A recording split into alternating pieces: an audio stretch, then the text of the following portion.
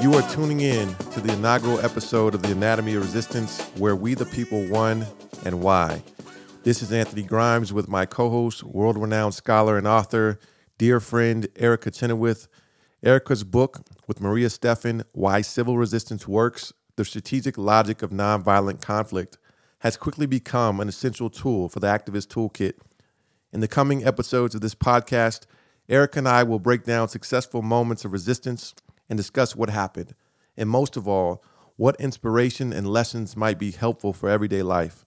Our hope, especially under this inhumane presidential administration, is that through these discussions, we can all innovate the process of resistance to increase our collective effectiveness. The next 1,459 days of the Trump administration will be 1,459 days of resistance. Resistance on the ground, resistance in the classrooms, resistance on the job, resistance in our art and in our music. This is just the beginning. What we just heard was Angela Davis speaking at the Women's March in Washington, D.C., which was first conceived when a retired grandmother in Hawaii, Teresa Shook, horrified by the election of Donald Trump, posted on a Facebook group that a march was necessary. By the next day, 10,000 women were already on board. The Women's March has now become the largest protest in U.S. history, with an estimated participation between 3.2 and 5.3 million people participating worldwide as President Trump was inaugurated. Our two guests today, Paola Mendoza and Sophie Flicker, are two influential people behind the development of the Women's March into what has become a national socio-political powerhouse. Our guests will be with us shortly, but first, Erica, what is your take on the significance of the Women's March at this time in history? Well, I think the primary significance of it, looking back, is that it demonstrated the potential to create coalitions of solidarity that clearly resonated with millions of people living in this country and living abroad. And, of course, there was the massive participation at actually unprecedented levels in recorded U.S. history, at least, which demonstrated not just the latent capacity for mass mobilization, but also the willingness of people to engage in politics and in social change in a way that we just haven't seen before, and clearly in a way that they're willing to sustain over time. Yeah, and there's been a lot of talk about the massive amount of people who participated in the Women's March, people of all races, ages, and genders. And one of your most recent projects, alongside Jeremy Pressman at the University of Connecticut, is the Crowd Counting Consortium, and it has been tracking the amount of participants in protests around the country. Tell us more about why the size of protests matters and what the large number of participants in the Women's March tells us about its likelihood to be successful. Yeah, so numbers matter for a few reasons. The first is that they're able to create opportunities for tactical innovation.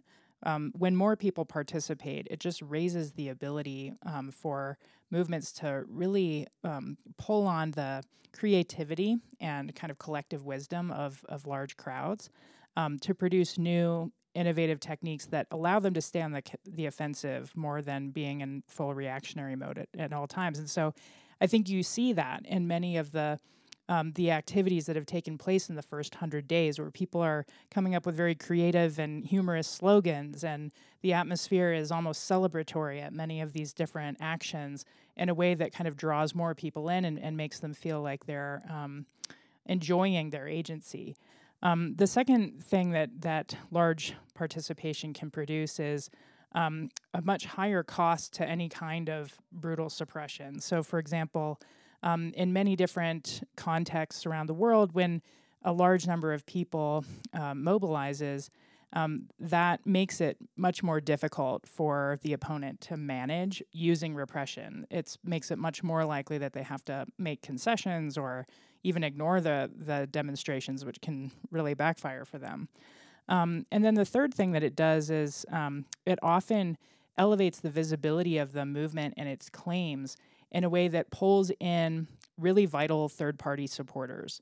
So, this is going to vary case to case, but it can result in the changing of loyalties, for example, of police or of politicians or business and economic elites or others that can then wield leverage where they sit to create change.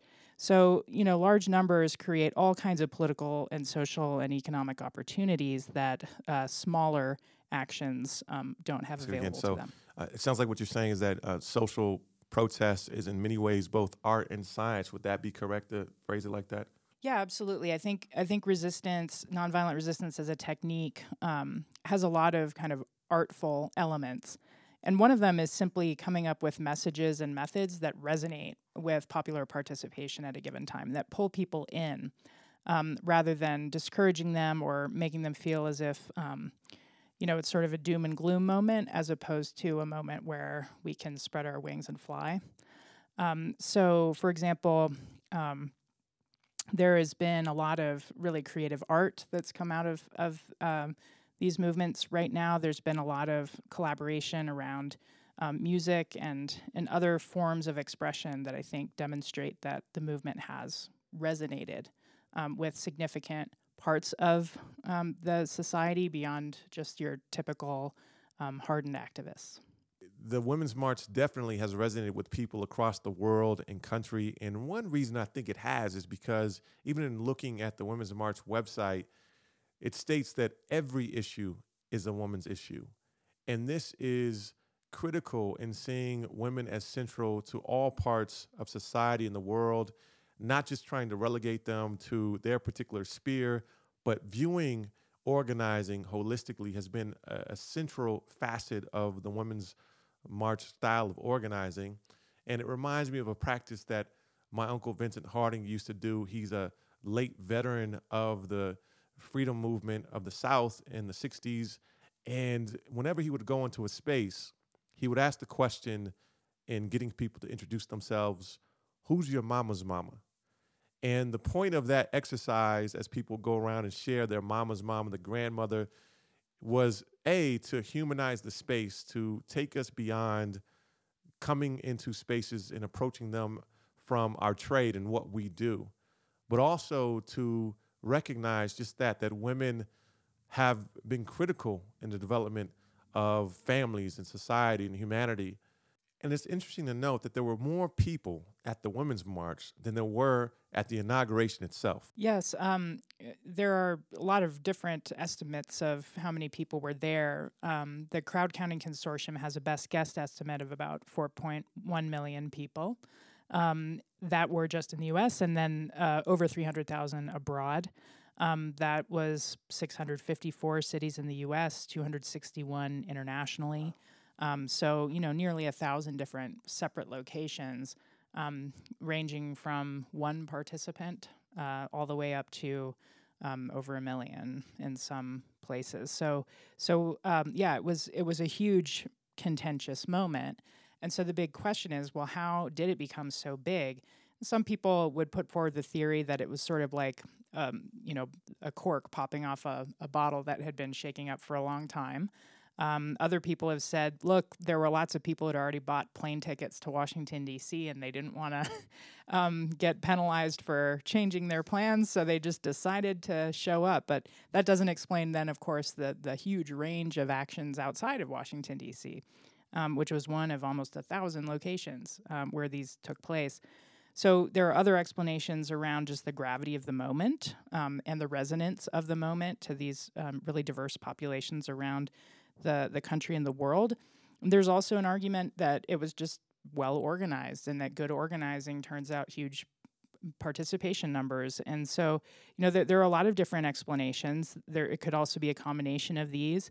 But overall, I think the big question is, since then, we've still seen more contention. We've seen people not just stop, whether they're continuing to participate actively through other types of marches or the women's strike, or they've become more involved in the sanctuary movement, or they've joined Indivisible, or there are all kinds of different ways that people are now engaging in the polity that were not happening before the Women's March. And so for that reason alone, I think it demonstrates a really important moment in the history of our polity. Now let's turn to our guests, Paola Mendoza and Sophie Flicker, who join us by phone. Paola is the artistic director for the Women's March on Washington. She was recently named one of Filmmaker Magazine's 25 New Faces of Independent Film. Her feature, documentary, and short films, which have won various awards at film festivals around the world, explore immigrant stories and the problems surrounding deportation laws. Miss Mendoza was a two-time nominee for the NALIP Estel Awards, given to Latino filmmakers that show extraordinary promise in the field of directing. And beside her is Sophie Flicker, a strategic advisor to the Women's March, an activist performer who founded the Citizens Board, which is a political cabaret group, has been raising funds and awareness for years. She also writes for several websites, including Rookie and Hello Giggles. She has conceptualized and directed videos in support of women's issues and collaborated with Liz Winstead, co-founder of The Daily Show, on the political advocacy group Lady Parts Justice, which focuses on women issues. Paola and Sophie, thank you so much for joining our show. Welcome. Now, Sarah, one thing you say in an interview in the Brooklyn Magazine is that you never wanted to do just one thing. You always gravitated toward film, fashion, art, politics, performing, and dance. And somehow in your mind, all of those things make sense together. And in the article, it alludes to a book called I Love Dick by artivist and writer Chris Kraus, who talks about this phenomenon. He calls it the anding of women, and how our culture would rather reduce women to just one thing instead of recognizing their complexity. Tell us more about how your varied approach to life and activism plays a role in your organizing for the Women's March. So many people say one of the only silver linings of this terrible election and the administration that's in power right now is this, wave of engagement and activism and resistance. And I think that the only way that we won't exhaust ourselves, and, you hear people talking all the time about, it's not a sprint, it's a marathon, and we like to add it's actually a relay race, is that by relay race we mean not only do you not have to show up for everything, but you have to be creative about the ways that you show up. So, when it comes to the creative resistance, we really feel that, in many ways, a march or a sit-in or a protest of some kind may not win over the hearts and minds of people who are firmly against whatever it is you're advocating for. But culture and art can do that. And not only can it do that, but it can do that, in a sort of unconscious and subtle way, a way that really allows a lot of entry points for people at various levels.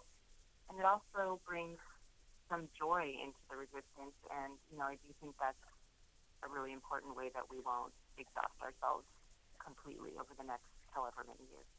I really resonate with what you say about the creativity and the joy that is being brought to protest, and you all have done such an amazing job with that. Paola, you are a brilliant filmmaker. Entre Nos has been recognized by all kinds of award agencies as now a classic film. In what ways have you brought this artistic gift of storytelling into your organizing with the Women's March? Thank you for your kind words. As an independent filmmaker, it's always it's always heartwarming to hear people actually see your movies.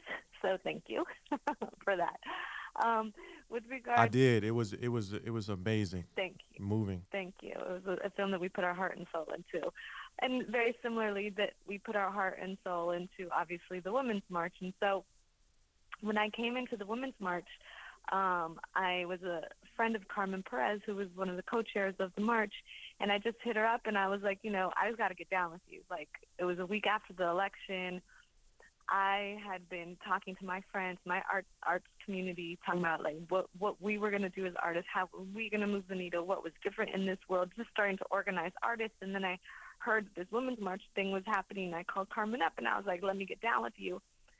And she said to me, come and work on partnerships with me.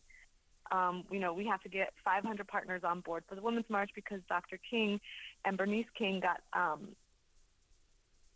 500 partners for the March on Washington, and we wanted to get that same amount of numbers. And so it was a huge feat. And I was like, okay, no problem. I myself, my work specifically deals with immigration, so I knew all of the immigrants' rights organizations, and that's where I started off at first. And then it kind of spread to all of the partnerships and just working hand in hand with Carmen.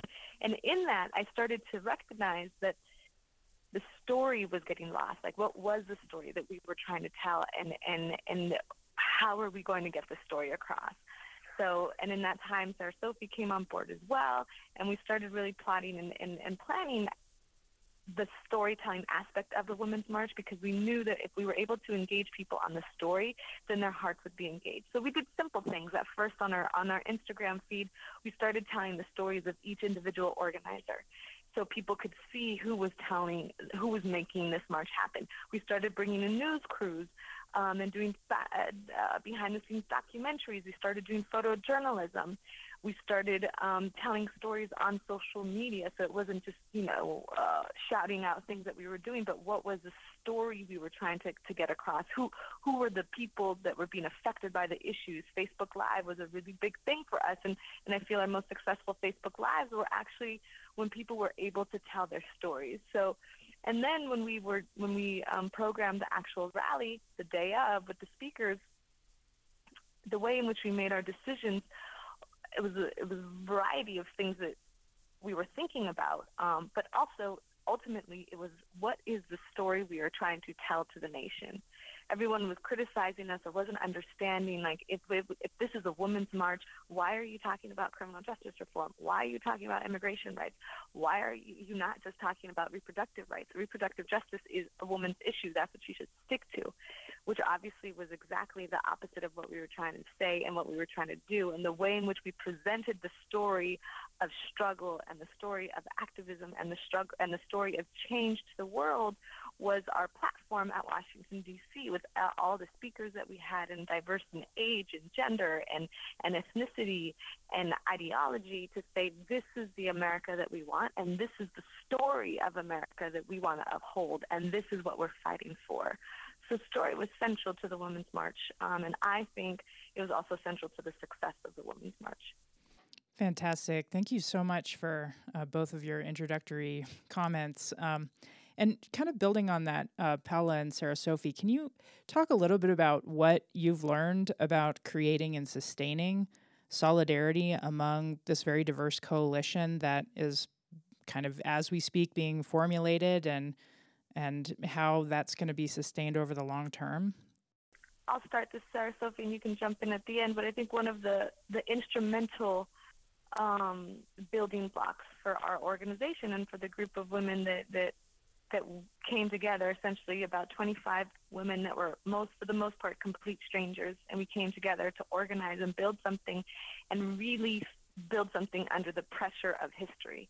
We knew this was going to be monumental. We also, our headquarters in New York were out of Mr. Harry Belafonte's offices, which in and of itself was just historic. And we had MLK looking down at us, and we had Muhammad Ali looking down at us, and we had James Baldwin looking down at us in pictures during the time of the Civil Rights Movement.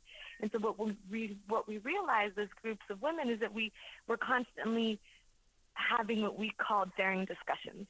And what daring discussions were discussions that took courage to have them, discussions where you felt a little bit uncomfortable because we were talking about race and gender and class and privilege and all of these things that, for the most part, Americans like to shy away from. I would say Americans of privilege like to shy away from.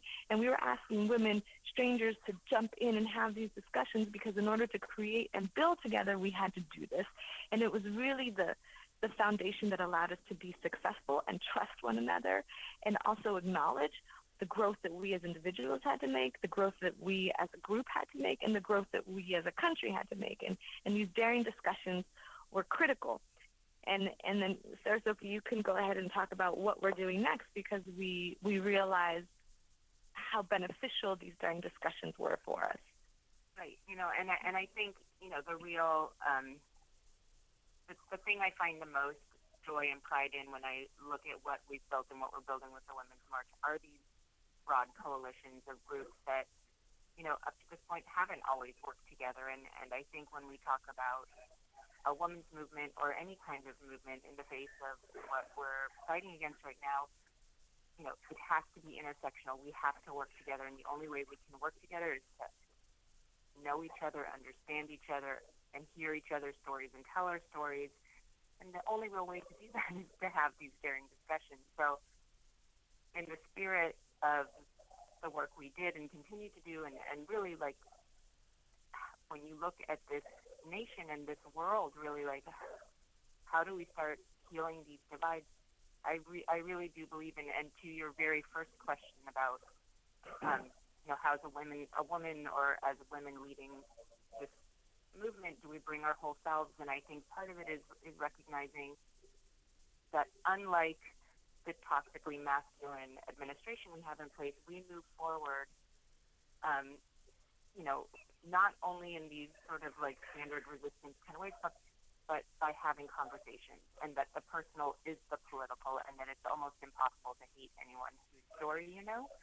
So the Women's March and a handful of us have put together, in partnership with the Women's March, a campaign called Daring Discussions, which we're launching on Mother's Day. And it basically is a toolkit on how to have these conversations with some really firm, simple guiding principles, which to me have almost become a meditation on how I move through my daily life, like be it with my kids or somebody. Last night I had a big conversation with a woman who was actually helping de-lice all my kids about socialism. Like, we all had life, and this woman and I stayed up till late at night de-licing kids and talking about socialism and coming from really different places. And so, if that gives you any window into how women get it done.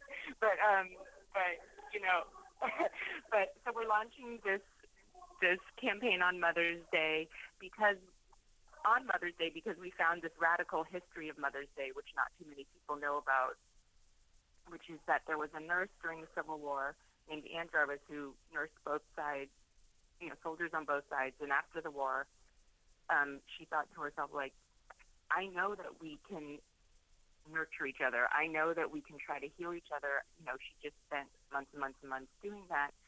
So she started having Mother's Friendship Days, where she would invite mothers of soldiers from both sides to come and sit and talk to each other. And her daughter, decades later, planted that as the seed for Mother's Day.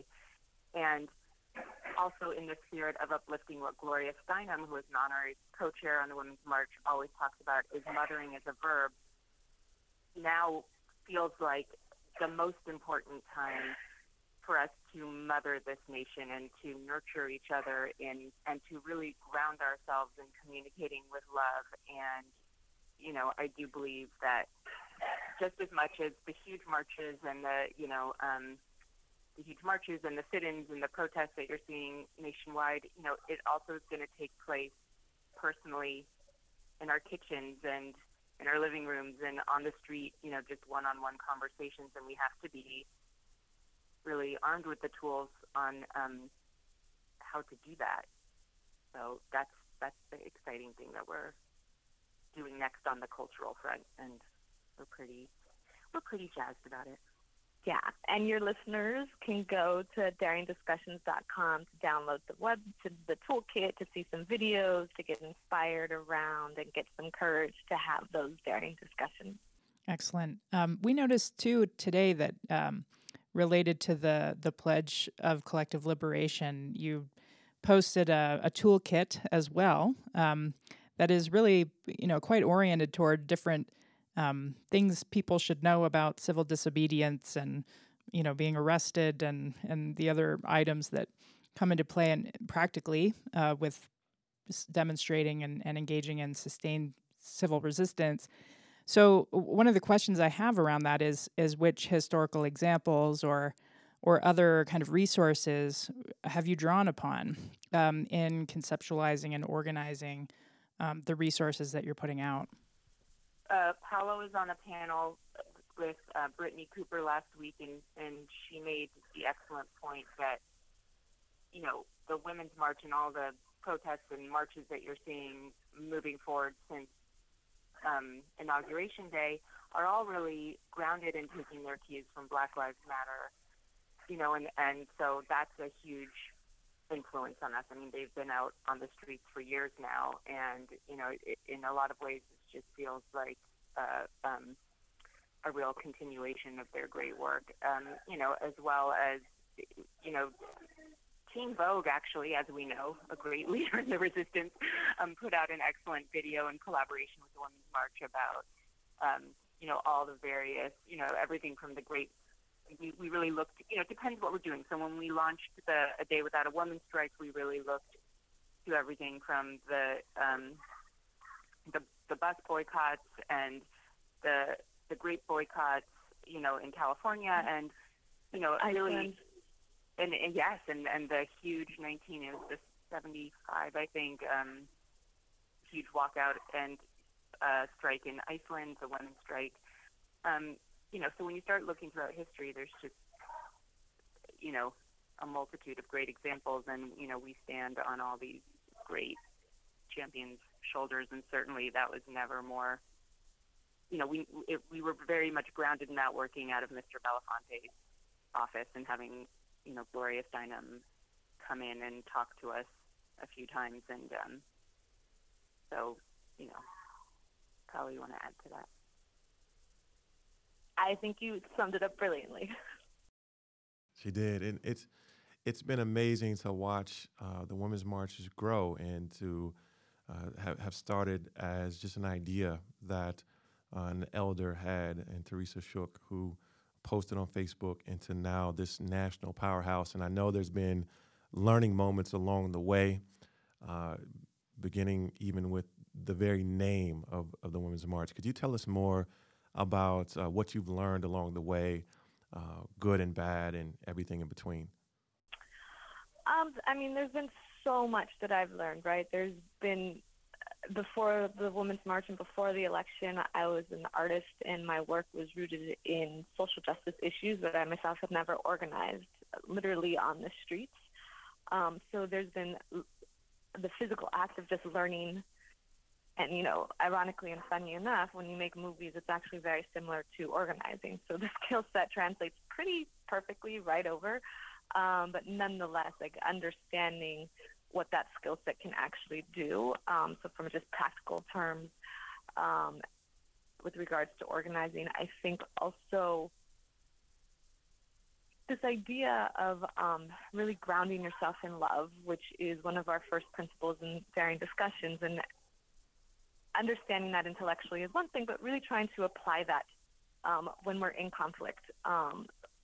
When we're in conflict, not only with ourselves, because I would be lying to you to say that we're a happy, perfect family and there's never conflict. There's conflict, of course, like there is in any healthy family. But the conflict is around this idea that we cannot have Donald Trump in power because he is hurting our communities. So grounding myself in love to strangers, and really, and with that as well is also the actual power of the word love. So after the election, I was as devastated as everyone else that didn't vote for Trump was. And what I came to realize through many tears and much frustration, the one thing that got me up and got me out and got me moving and got me working was love. And it was love for my community. It was the idea that I didn't have the luxury to stand back and just watch my community be ripped apart and destroyed and have parents stolen from their children as they're being deported, that the love for my community was stronger than the heartbreak and the despair and the rage that I felt. And that was an important lesson, because I also think that this idea of being tired and that we have 4 years of this and we're only past, 115 days, and how are we going to maintain? How is the resistance going to maintain when we're just angry and looking for justice? And I had this realization just last week that if we are actually part of the resistance and in the resistance because of love, then that idea of being exhausted and tired and burning out seems to dissipate. It doesn't seem so fraught, because loving, we don't get tired of loving. I love my 4-year-old son, and even through all of my physical and mental tiredness, I still love him, and I'm still able to get up because of love. So I feel like if we're able to understand that and flip our mind that in this resistance, it's out of love, then the 4 years don't seem so daunting. And that has been, I think, the biggest lesson that I only recently came upon, probably 2 or 3 weeks ago, was the importance and the power of love. So in terms of tactical adjustments or lessons that you all have learned about methods and tactics, either in organizing or in actually engaging in resistance actively, what would you want other people to know about the tactical adjustments that you've made or that you've discovered were necessary under different types of situations, so that they could apply lessons in their context as well? I mean, I'll just speak to it quickly, and then I'll let Paola take over. But, like, the one thing that we like to remind everyone is, first of all, there's no right way to do it, and every day is like being shot out of a cannon, and you're just, and we're all just reacting and trying to both react and then put out positive action, as well. As a mom, I like to tell people, I think it's important because so many people, are new to activism, are new to the resistance. It's important, and I mostly say this to women, but really for everyone. People know how to do this, and it's okay to be creative in your tactics and creative in your resistance, and you can look to like the great organizations, like the Women's March, like Indivisible, like Sister District and Swing Left and Knock Every Door, for really great tactical actions, but also like be creative and create your own. If you organized a bus to go march on Washington, if you've organized, a kid's birthday party or a dinner party, we know how to organize. We know how to do this stuff. Paola and I last weekend, we couldn't get to D.C. for the climate march. There ended up being no climate march in New York, so we got all the kids together and held a huge bake sale and raised, $300 for the NRDC and Earth Justice. And I think, like, in the long term, like, our kids had a great day. They felt like they were doing something, and they learned a lot, and they thought a lot about the environment, and they were getting questioned, by all their customers, and we brought joy to the people, walking past us on the street. So I always like to say, that there's that great Rumi quote that there's 100 different ways to kneel down and kiss the ground, and I think the same is true for this moment in time. And also I like to say that the Women's March, we came together as strangers, not just around 25 national organizers in New York, but, over 75 state organizers and, scores more of global organizers not knowing each other. We focused on this one day for 10 weeks, and then we are a new organization as well. So we're all learning. We're all making mistakes. There's no right way to do it. And we're learning every time we have a successful action and every time we have a less successful action. I think one of the things which is more difficult to teach, but I think it's critical to start to hone that skill, is being able to feel the pulse of your country, being able to feel the pulse of your city, of your town, of your community. The Women's March, Teresa Shook put up that Facebook page out of her own rage, and she tapped into the pulse of a nation. And that's why the Women's March became what it became, because we were the shepherds of energy. We were the shepherds of a pulse, right? And we were able to capitalize on that. But nobody came out to the Women's March because of the leaders of the Women's March, right? They came out because of the pulse of what they felt.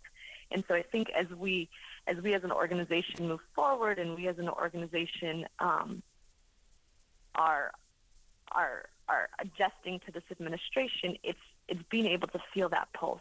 And we might be working on an action, and then something happens. And so the question always is, and we learn, and sometimes we're successful and sometimes we're not, do we turn to the left and take on that issue that just came out, like healthcare as an example, right? So do we adjust our tactic, our action for today based off of healthcare? Because that's the pulse of the country right now. The pulse of the country is the repealing of the Affordable Health Care Act, and what does that do to the community and to the people? And so how is it that we're able to push people? I personally see the Women's March as a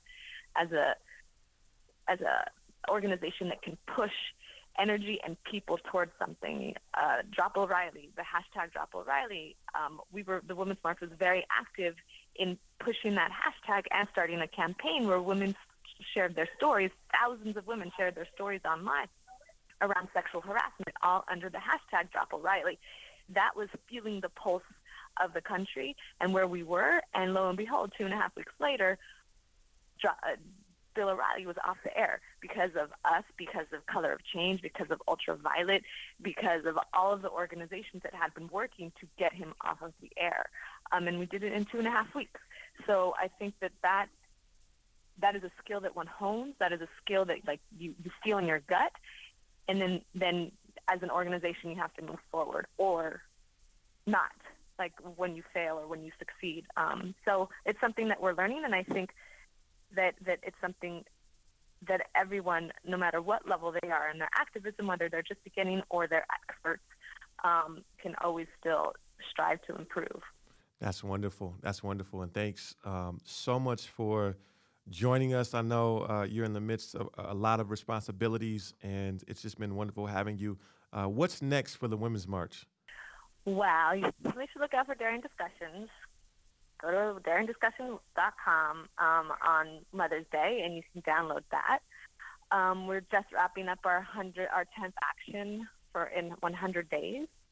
And right now, I always like to remind people, as Sophie alluded to, we're a 3-month-old organization, and we have been in actions for the past 3 months.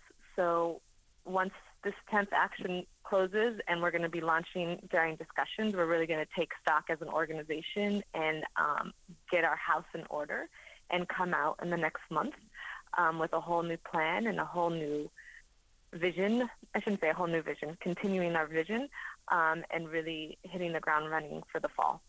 But our focus as an organization is definitely 2018 and 2020 and seeing how we will be moving energy and people towards those elections. And when can we look out for your next film? Man, I'm dying to make another movie. I don't know. I tell myself every day that I'm going to let myself write something, and I never do because I'm all wrapped up in this resistance. Soon.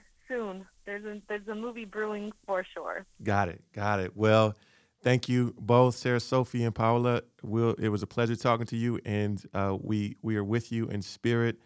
And thanks for joining our podcast. You two have a good day. Thank you. You too. The Anatomy of Resistance is brought to you by the Fellowship of Reconciliation. We would like to give a special thanks to the University of Denver for giving us space to record.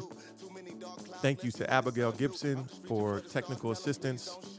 And thank you to Gina Janone, who has tirelessly worked behind the scenes to produce this podcast, as well as Anthony Porch, local MC in Denver, for the beats.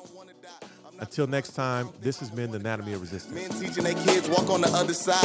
When they see 5-0, 9 out of 9 times, I ain't fronting, it's really something. Our lives different. It's not a weapon. I'm trying to paint us a bigger picture. I'm not a threat, just a big bro to my little sister. Somebody love me, you gotta trust me. I'm hoping you ain't taking this from me for thinking that I have freedom. Freedom to write and be who I am. And to end this episode, we leave you with clips from the historic moment of the Women's March. Mr. Trump, we refuse. Because I am not afraid. No hate, no bigotry, no Muslim registry. We in Berlin know that walls don't work. We demand an end to the systemic murder and incarceration of our black brothers and sisters. We rise